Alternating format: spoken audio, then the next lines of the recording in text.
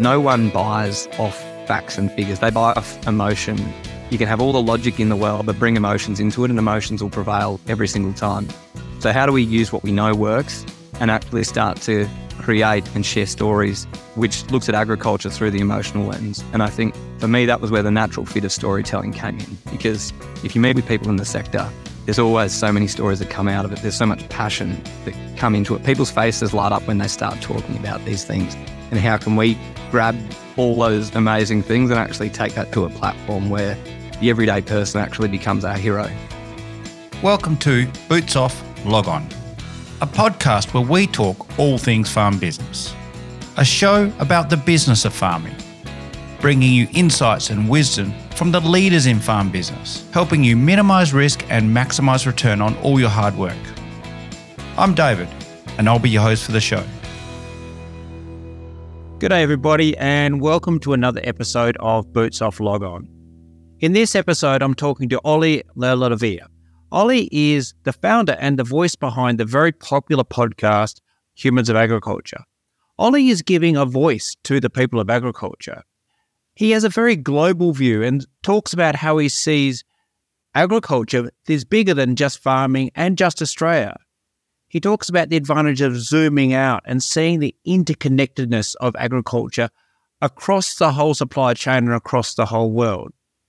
He sees Humans of Agriculture as a place where people of agriculture can meet on an even plane. So whether you're the CEO of a large agribusiness company, a researcher, a farmer, in this medium that Oli provides, everybody can just be a human of agriculture.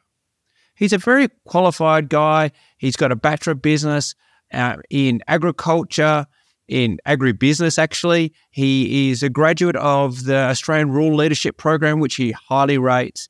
He's worked in Agtech, he's worked in online auctioning, in agribusiness advisory, and has worked as a farmhand in Australia and Canada. So he talks from a place of understanding and a place of knowing. Oli is one of the bright young leaders of our agricultural industry, and I really enjoyed this conversation. I trust you will enjoy listening as much as I did talking to him. Now over to Oli. Welcome, Oli. Welcome to Boots Off Log On.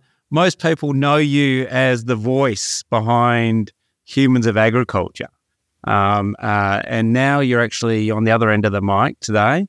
So, yeah, welcome to the podcast, mate. Thanks, Dave. It is a little bit disconcerting. Now I all of a sudden get an idea of what the guests feel like, where you're just walking into the abyss of you have no idea what's actually coming up in the next hour or so. So I think I'm going to have to try and get you back on this and we'll swap roles. How does that sound?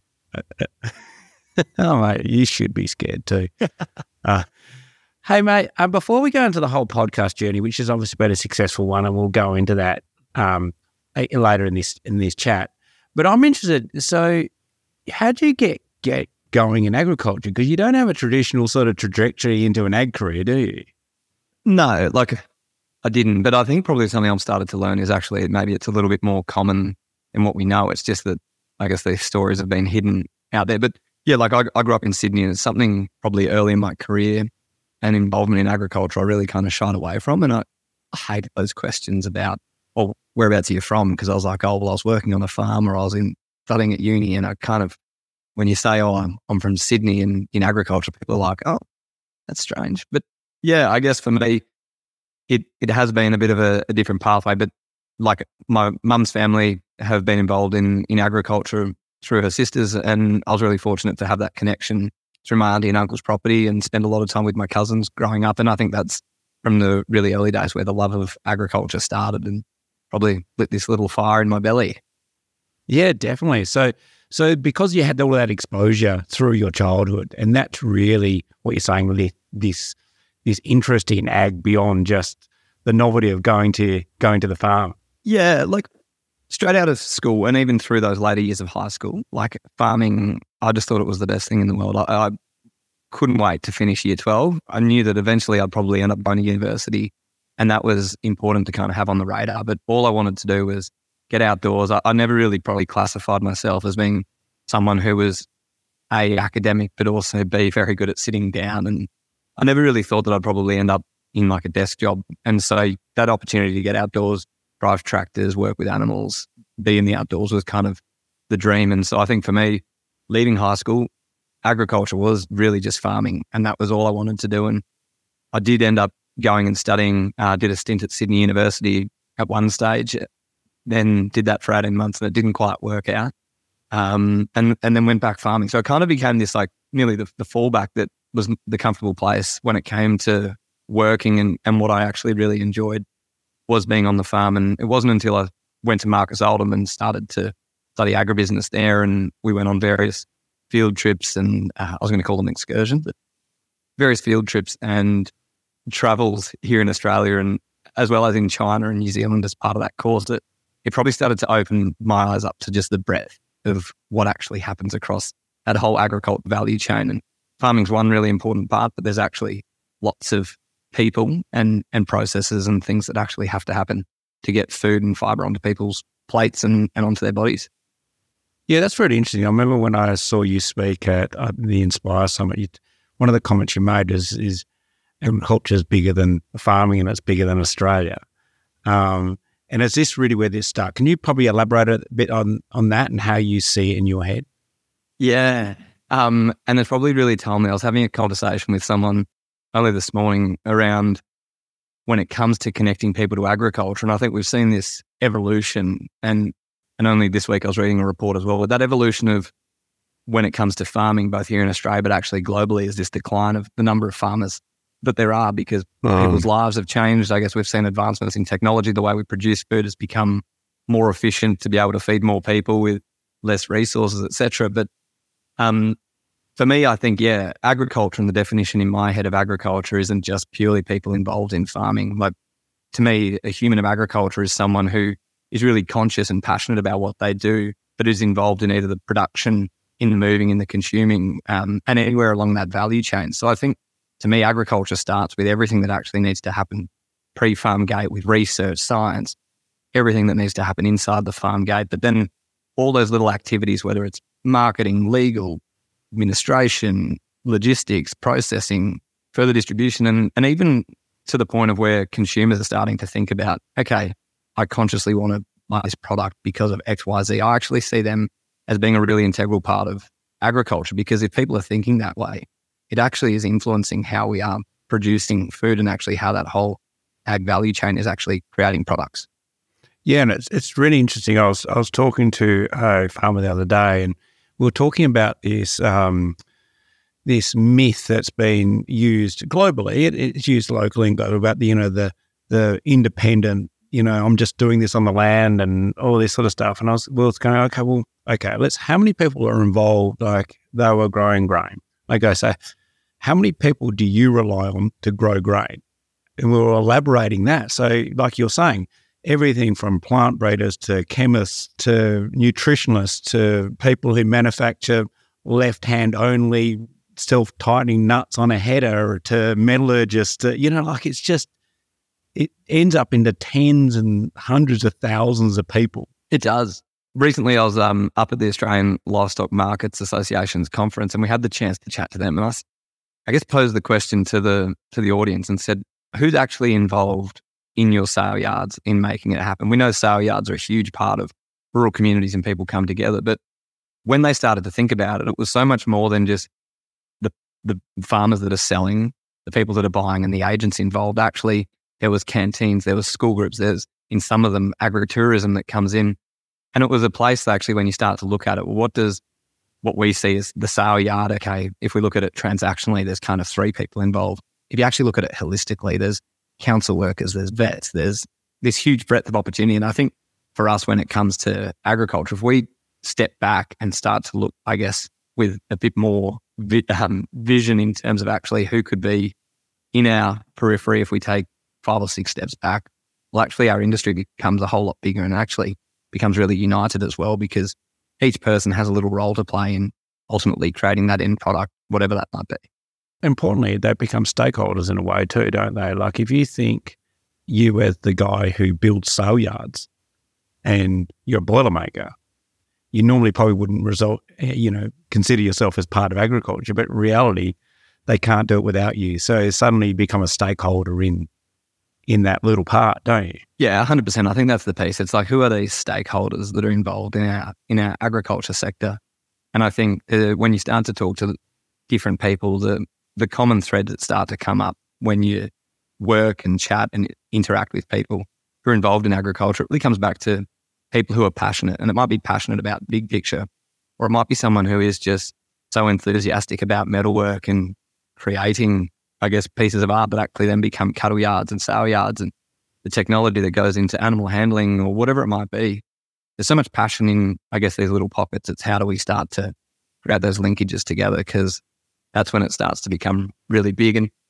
And a few years ago, David, I was helping mentor and provide a little bit of feedback for some students at Sydney University who were doing a subject. And the subject actually, instead of talking about agriculture, was under the guise of food, nutrition and sustainability.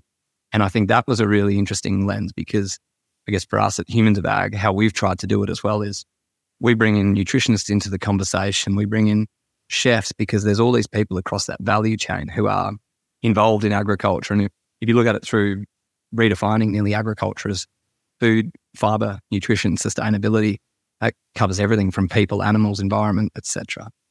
I was thinking about this the other day. The systems have got so big that, like anyone in all of our businesses, we tend to get routinized. Like I'm how I identify, I'm a grain grower, I'm a cattle farmer, I'm a whatever. But in reality, like you talked about the chefs. So what are people wanting to eat? How are they wanting to eat? How much are they wanting to eat? Do you think eventually that zooming out would actually maybe eventually look at the way people farm, or what they grow, or the type of things they grow, or the mix of things they grow? It could actually alter their perception of where they can add value in that ecosystem. Yeah, from my perspective, I'd say potentially, and I think it probably already has actually happened. It's the emergence of opportunities and seeing, when someone goes to, say, a branded beef product, or someone decides in your area to start growing chickpeas in an area that hasn't traditionally grown chickpeas, like this evolution actually has really been part of agriculture. We've seen, I guess, the expansion of big paddocks back down into cell grazing, back into big paddocks. Now everyone's talking about big mobs, small areas, rotational grazing. Like these things actually are constantly evolving and are probably happening and have happened for quite some time. And I think we're probably just seeing that as we continue to learn, the information that we're able to act on is creating these different opportunities for us. And I think that's probably something which will just continue into the future. And I think that's probably one of the really exciting parts, knowing that the way we have done things in the past isn't the way we do it today. And the way we're doing it today won't be the way that it will always be. It'll continue to evolve as, I guess, the information that we get gets better, and we learn and make different decisions based off whatever that decision driver is, whether it's profit, income, lifestyle, whatever it might be.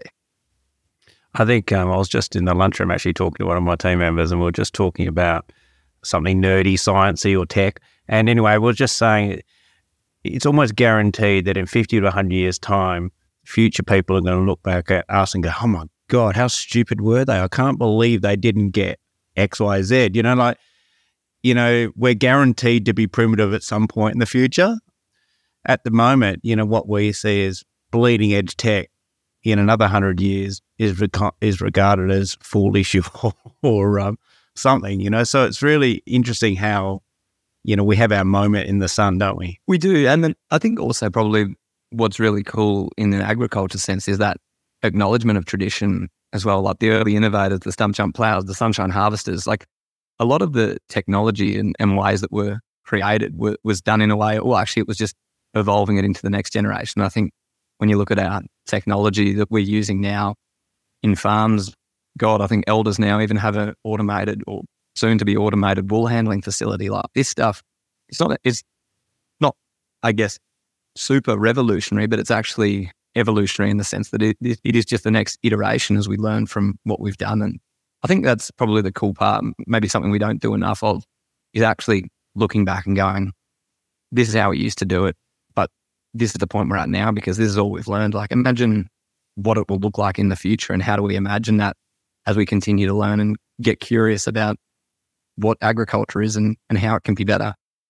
A lot of people are surprised with sometimes, especially from outside of ag, they're always surprised about ag tech. And I was going, well, agriculture as a whole, like you say, right up and down the value chain, everyone's just every day kind of having a dissatisfaction with something, aren't they? And they're just going, okay, how can I do that better? So it's everything from farmers in workshops inventing plows and new header fronts and new ways of handling stock that eventually get picked up by somebody and some of them get commercialized, but they all end up as these little experiments on farm. And tech and software seems to be no different. You look at half the ag software companies, they're either ex-farmers or they still are farmers, or they're people just tinkering, aren't they? And I suppose that tinkering evolves over many years, like you're saying.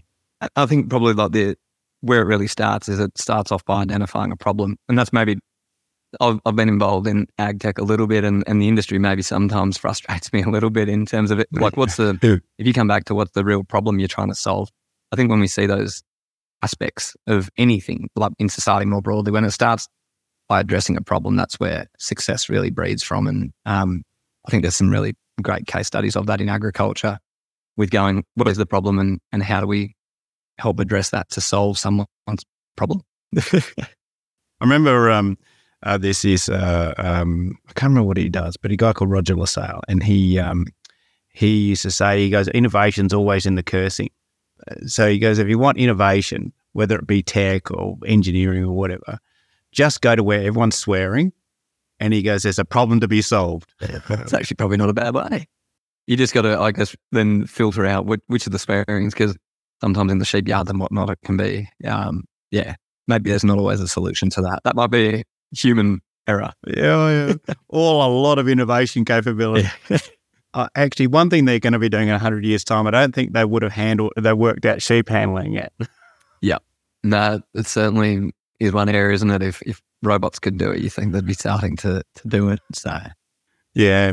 Hey, mate, all these views that we're talking about. So in the early days, you've done everything from you've worked as jackarooing, you've farmed in Canada, you've worked in, larger, global, like you worked at Global Table, which, in the US, which is part, I think, Food Bank. Is that right? I think. And no, so it is separate. Global Table was an event we held here in Melbourne, and it was partnered up with an event out of Europe called the Global Food Innovation Summit.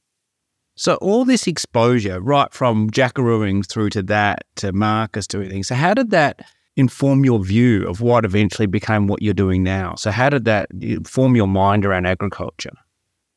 It's probably interesting because I think really the golden thread between everything has been curiosity and that eagerness to kind of try and learn and understand. And a lot of it has been self-driven.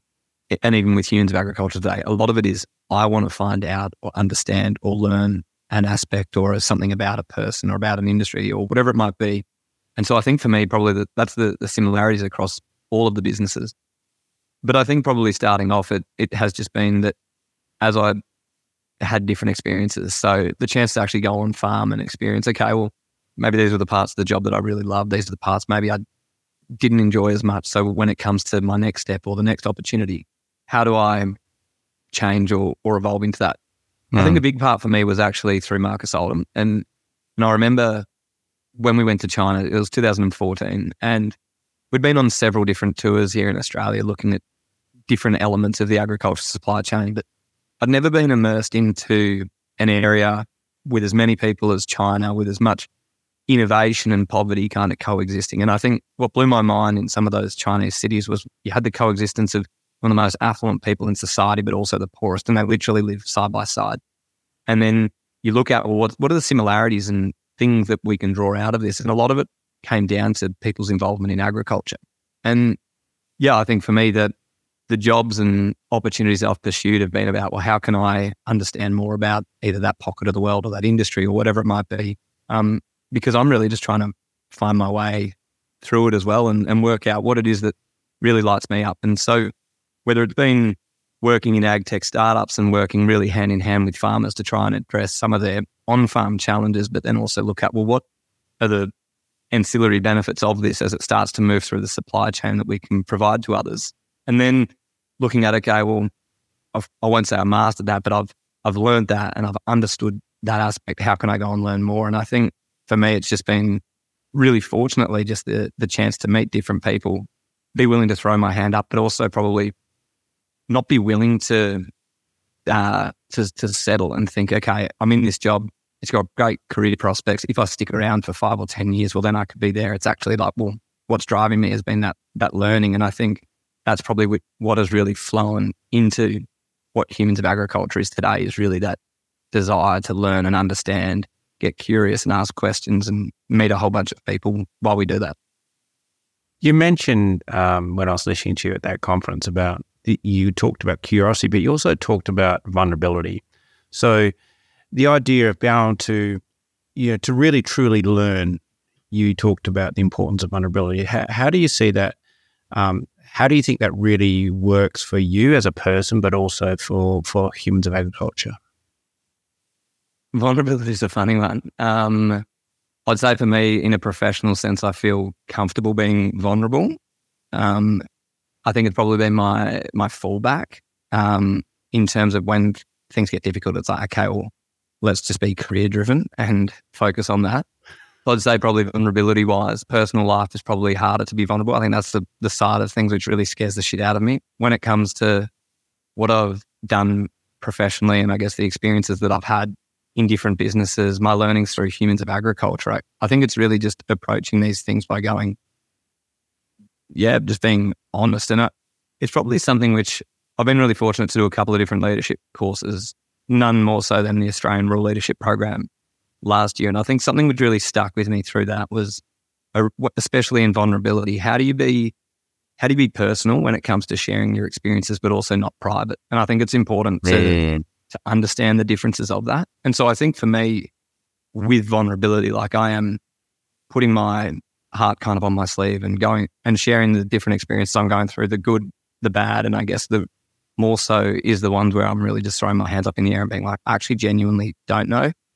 But I think the beauty, and I'm sure you learn about it as well through having a podcast, the chance to actually talk with people and create a space where you can have that connection with them and chat through these things is going, most people actually don't have their shit together. Like there are CEOs of organizations who are literally in the exact same situation of being like, this is what we're trying to achieve, but how we get there, I actually don't know. But I think that's where your little community, whether that's in a business or the people around you, actually becomes so important, because you're never actually alone, and being able to share things and talk openly about it. Well, actually, for me, I think if I genuinely am having trouble with something, and I can either sit here and stew on it, or I can actually share it and try and address it and then move on with it. And then hopefully from that, you never know, opportunities might come. Do you know what's amazing, isn't it, that how willing people are to help out if you're willing to listen or learn, isn't it? Like, I remember when I've had team members come into AgriMaster and, like, for example, they're from outside ag, but they really want to get involved. I always say to them, never pretend that you know. Just say, look, I don't know anything about whatever the farm business is. Everybody wants to tell you about their business. They want to educate you. They want to help you. It's actually phenomenal. And so they end up with this massive knowledge because everybody wants to share. I completely agree. And I think for me, I feel like a huge imposter at times where people are like, oh, if you're in this position where you get to talk on behalf of agriculture. It's like, well, no, like I just get the chance to ask people questions, and I'm learning for myself through that. And I think that's looking at different areas. Like I really regard myself, and probably coming back to that career question, like, did I want to specialize in an area, or did I kind of want to be a generalist? And often people will say, oh, for your career, you kind of go general at the beginning and then choose your specialization and go down it. But I actually kind of regard myself as a generalist, and because I just truly am fascinated by so much and so many different things that, for me, it's looking at through, I guess, passing on stories is actually going, well, if someone over here, like if I'm chatting with you, David, and you're the expert in livestock, then I actually can share what I've learned through your story and how that's actually helped me grow my understanding or shifted my perspective on something.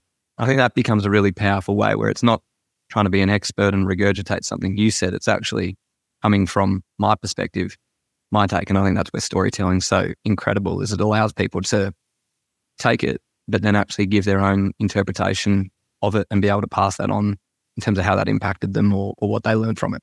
A lot of my friends and colleagues go, how do you find time to do this podcast? And I go, well, it's a bit of a selfish pursuit, really. because I would love having these conversations even if I didn't record them. So, because I just really want to learn from Oli or from Jack or from, so it is a bit of a selfish hobby, but, you got to make sure it provides value to everyone who's taking the time to listen as well, don't you? 100%. Do we share the secret with everyone yet or not? Or do we hold on to it for a bit longer? Hey, on that, let's segue into humans of agriculture. So, look, you've had this ramp up into ag, yeah? So how did humans of agriculture has been largely really successful. Now, you put a post on social media the other day, you've hit some big numbers, right? So you can explain those numbers, but so let's start at the end, so the numbers now, and then how did you get going? Like, how did this, what do you call it, monolith start? Like, yeah, well, I think for us, we're definitely best known for our podcast, our weekly podcast, which we've been doing, which is really championing and showcasing just the extraordinary people which make up our agriculture sector. And yeah, last month, I think over the last couple of months, we've probably been playing with it a little bit. We've evolved our team, which has allowed us to probably come up with a bit more of a strategy about how do we do what we do in the best way we can and shift that and share that responsibility so we can execute on it. And I think it's been really exciting to see. So in the month of July, we had 28,000 listens, and that's off the back of in June where we had 22,000. We kind of looked at that going like, oh my God, this is just all of a sudden. I think probably before that we're averaging 15 to 16,000, but that uptick to 22 really kicked off. And it was off the back of looking at, well, what are the areas that we want to learn about? So I think one part of that is really an area which you can't have an agenda on, but it's going, okay, who are the people which I'm really fascinated by and want to sit down with and chat to find out more about their drivers, their opportunities, their journeys that they've had. And we've been really lucky, I think. Just the challenge is on the podcast that we only have 50 odd spots a year that we can fill, and there's just so many different people. And so we've had some really awesome talent, but we also, on the side of that, released a series around something which I think is incredibly talked about, obviously being carbon. So we wanted to come up with a carbon shortcut series where sat down and interviewed an expert who was Professor Richard Eckhart from the University of Melbourne, and wanted to, from my own, I guess, frustrations of there was so much noise in this space, but if I'm having all these conversations with people and I don't understand it, and then I guess reference checking that with friends and other people through our community, but also personally going, okay, there's actually a huge gap in the understanding of this. So can we take a model which has worked in other areas, which is let's start a learning journey in a conversation which is incredibly topical that isn't overly well understood. Can we chat to an expert and ask some of the really simple and dumb questions, but the ones that people probably wouldn't put their hand up and ask in a crowd? That's, I guess, the end point. Flipping it back, 2019, I was in between jobs. I just finished up at a company called AgLive. We were the Agtech company that was working on the farm management platform as well as supply chain traceability solution. And the part which I knew that really lit me up was looking at the opportunity for agriculture was how do we connect the consumer back into everything that was happening along that supply chain and inside the farm gate.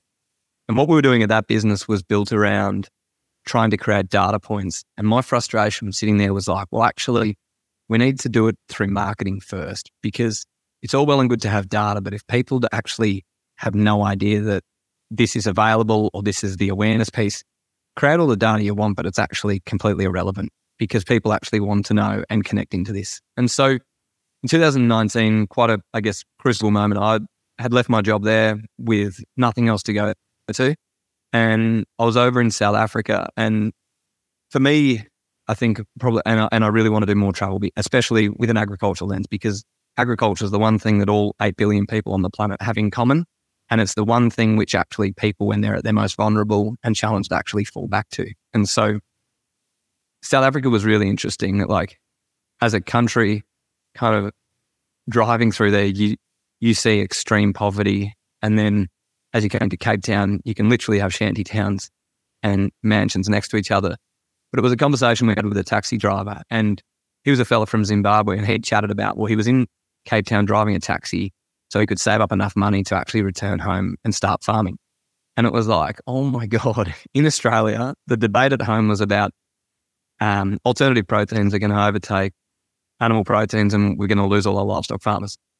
I am exaggerating a little bit there, but and I was thinking far out, like if we actually just got a little bit of perspective into the conversation, at the end of the day, whether people eat plant-based proteins or animal-based proteins, they're all supporters and stakeholders of agriculture. But how can we look at the role that agriculture plays in people's lives, not just in our little pocket of Australia, which is 26 million people, but actually globally? And for me, I think that's where Humans of Ag started. And I thought, okay, we boil it back down. Back home in Australia, we talk in facts, and it's like, oh, if people just knew the facts, they could make decisions. But no one buys off facts and figures. They buy off emotion. And you can have all the logic in the world, but bring emotions into it, and emotions will prevail every single time. So how do we use what we know works and actually start to create and share stories which looks at agriculture through the emotional lens? And I think for me, that was where the natural fit of storytelling came in, because if you meet with people in the sector, there's always so many stories that come out of it. There's so much passion that come into it. People's faces light up when they start talking about these things. And how can we grab all those amazing things and actually take that to a platform where the everyday person actually becomes our hero? And so, in a sense, Humans of Agriculture was built around the influencer model, which has worked across so many other industries when it comes to elevating and platforming people. But instead of having a single person as the influencer, how do we create the platform? And in that space, each week or however often it is, we invite someone else in. And the familiarity that the audience gets is through me at this stage coming in. And I see my role as actually helping that person who's coming in to share their story be comfortable. But my job in it is just to walk along beside them, ask them a few questions which allow them to get comfortable and really share and tap into that emotive piece of why they do what they do and what drives them and what's the impact that they want to have in their little pocket of the world, or what's the impact that they see agriculture having. And so that evolved. I think I'm blurting out the whole story in one, but in the early days, I was very fearful of activists and throwing my face to it. So I actually tried to keep myself removed from it. And it was two reasons: scared of the activism side, but also two, I didn't want the platform to be about me. But if it comes to trust and connection, we build connection off people. And so I knew that if I was to do it, and I got very gently spurred on by someone and probably developed a little bit of courage, that was actually like, okay, if I want to have this impact, which I aspire to be, and actually shift these conversations for the benefit of agriculture, for the broader community, but actually try and have it in a way of, let's look at what is the opportunity in agriculture in a global sense, and how do we do that? Well, I think for me, I felt passionately enough about it that I needed to jump in, and the podcast began. I was, I'm sure we can touch on, I was the beneficiary of a couple of years of lockdowns, and ultimately it's kind of just evolved from there. So you hid in your room for 2 years interviewing people, mate. Literally, yeah. So before the podcast, now this is a bit that I'm actually was trying to understand even when I heard you speak the first time. It was a blog originally, yeah? And you're an anonymous blogger, yeah? So, well, when I say blog, it was social media led. So it was just through Instagram at the handle Humans of Agriculture. And it was about, profiling and sharing different people's stories. But I didn't really see a need, or actually probably a desire for myself to be associated with it. So it did start as trying to champion different people and different personalities within the agriculture sector and do that through written format on social media. Do some stories really jump out? So, I mean, you've interviewed a lot of people, right? And are there some topics or people that just grip people and, really take off? It's funny, like, if there was a secret source, I haven't worked it out yet in terms of the stories. I think what it boils down to is that it comes from me. I actually need to really be present when it comes to spending that time with that person. I have to really switch on to be able to listen and create that space where they feel comfortable, but also to be willing to take it in different angles. Mm-hmm. And I think probably off the back of that, then it's also when it comes to maybe some of the more topical areas, and we've delved into topics. If we were at a high level, we've chatted about succession, but we've also talked about suicide, mental health, all these things which are actually part and parcel of our agricultural communities, which are huge topics.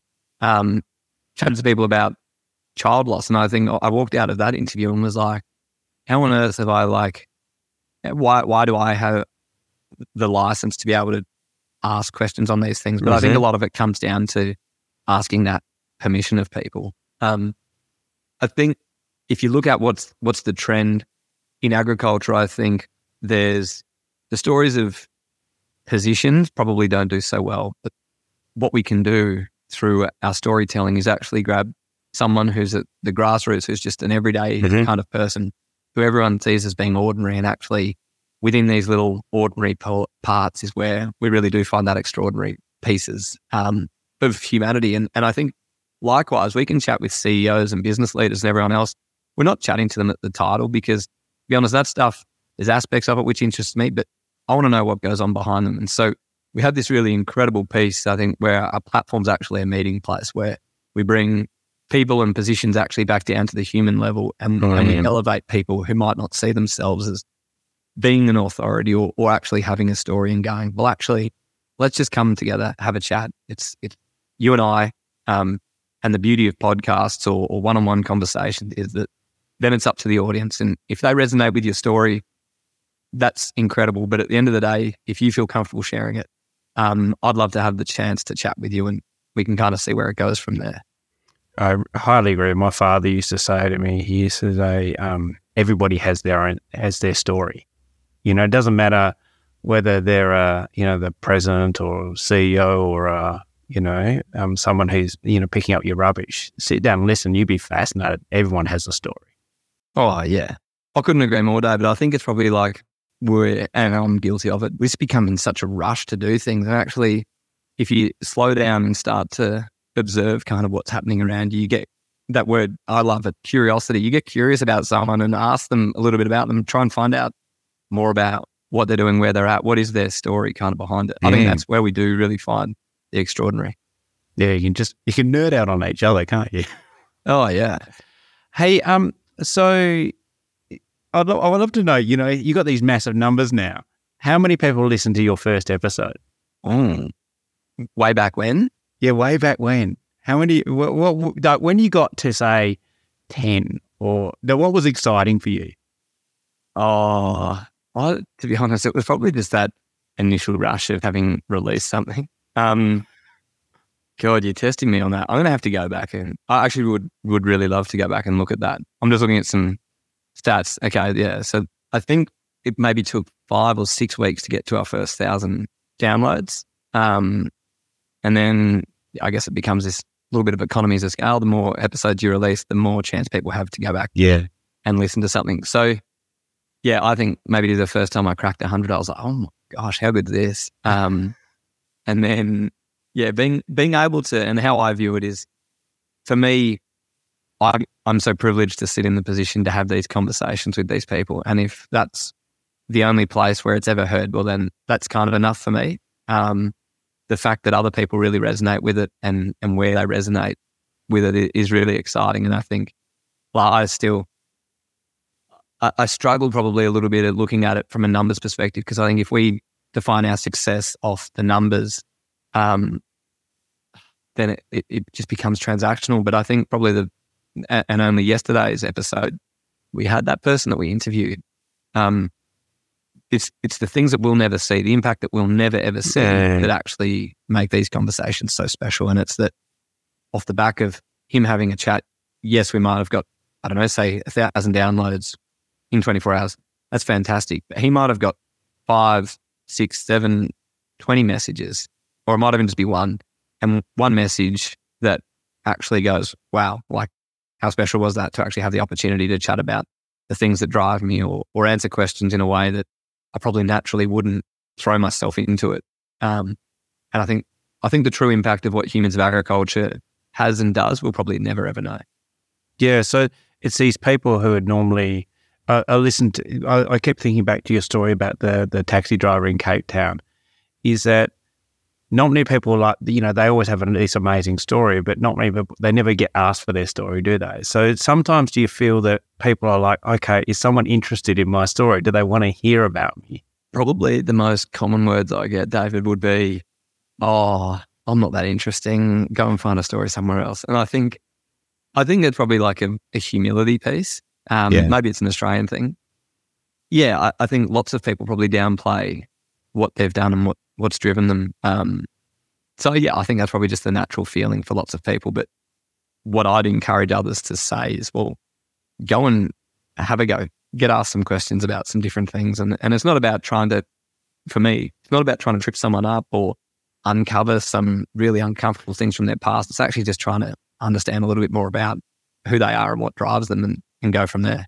Yeah, it's great. So I suppose we get stained by that, what do you call it, tabloid journalism, which is sort of what we do with these podcasts is very different, isn't it? Like, and I think people feel it's going to be like that, but it's not, is it? So, and when you listen to your episodes, it's very comfortable, I suppose. Unscripted? Unscripted is good, because if it's got a script, it never really works, does it? It doesn't. And I think that's probably what podcast has enabled, is it has opened up this incredible way of storytelling. Like, I think if you look at so much of what we do and especially in the content world, it's a battle for attention of how do you get that person's attention for longer.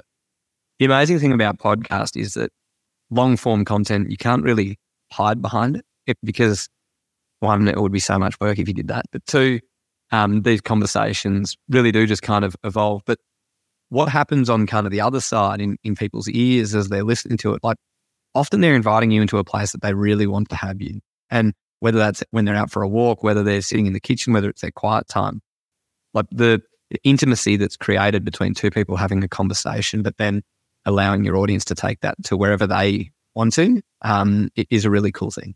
It's almost voyeuristic, isn't it, in a way? Like, I feel like a lot of the podcasts I like have that feel about them, and I'll listen to them at the gym or when I'm walking or in the car or whatever. And it's feel like I'm eavesdropping on a conversation almost. Yeah. And that was, I think, the big motivator behind our podcast was we were in lockdown over in Victoria. You guys wouldn't know about that over on your side of the world, but I could educate you on that sometime. No, we had our emperor who locked us in. But I think for me, it was really like, okay, well, how can I really want to ask these people questions. So how can I get access to them to ask them these questions? Do it in a way that if I was to have a coffee with them, I'd have to be feeling really confident and comfortable to actually ask them the questions. The microphone gives you, and now we're sharing the secret sauce, the microphone gives you this license to actually ask these questions that you probably otherwise wouldn't feel overly comfortable with. And you can ask them from a safe perspective in terms of, I'm really intrigued about this, or something the audience want to know is this. I think they're a pretty special little medium. But it is actually amazing, isn't it? So where from here? What is it? Global domination for humans of agriculture, Oli? So without giving away your business secrets, but your emotional vision for this. What do you hope for your baby in the coming years or the coming months? Well, probably a better plan. To be honest, that's probably the part which I really struggle with. Is that I think when it was a passion project and I was doing it in lockdowns, it was incredibly easy. There was no pressure in it, if that made sense. There was so much time and space that was created through actually being in that isolation of lockdowns. When the opportunity came, and I guess that crossroads came of going, okay, does Oli want to be, and talking about myself instead of, do I want to be and try and grow a corporate agribusiness career and go down this pathway, or do I really want to try and see where this passion project can go? And to me, it came to a point where actually the two couldn't coexist. It had to be one or the other, because I either wanted to go all in on my career, or I wanted to go all in on and see where this went. And I was really fortunate that I had an amazing leader in the business I was in at the time, Angus Street, there at Auctions Plus. And I was able to really candidly chat to him in that and be vulnerable in that sense of going, I'm at this crossroads and I'm chatting in absolutes. Like it's one or the other. They can't do it, because one, I feel like if I was to go and work part-time somewhere, then I'm just not actually going to go all in and see what this thing can do. So the challenge at the moment is that we've brought other people in, and it is now, how do you build a business that's built on purpose and do it in a way which you can support livelihoods, especially in the content game where you're competing with so many other mediums out there. For us, I think that's probably the challenging thing, is how do we continue to commercialize this in a way that doesn't doesn't compromise the values and the actual why we created it. So that's probably a way of answering where I see it going into the future. It's really looking at how do we work with businesses that have similar values to us. We know whether it's retailers that are involved in agriculture talking about, okay, agriculture actually has this incredible story that it needs to share and people are genuinely interested in it. Right back down to industry bodies, agribusinesses, and individual farmers saying, we feel undervalued because people don't understand what we actually do. So coming back to that question before, there's a huge need and a desire and a problem that needs to be solved in there. And I see storytelling as being the natural conduit to that. How do we create human-to-human connection through stories for that? What that kind of looks like, I guess, for me is I see agriculture playing such an important role in the world we live in terms of how do we, in a global sense, battle things like obesity, malnutrition, the way we care for the land, the way we move things more efficiently, more sustainably. Like everything is kind of coming back at the core of all these big global challenges is coming back to the interrelationship that we've got with our agricultural and food sector. And so I think for me, it's how do we help facilitate those discussions in a way that isn't driven off an agenda. It's actually driven off curiosity. And I think for me, if we can stay true to that and actually go, how do we as a group, as a team actually look to understand more and create this audience behind us, which is two-pronged, but take the audience on the journey with us, but in a way which really does champion the agricultural sector and help people feel seen, heard, and connected to what is actually happening in what is just such an important part of society.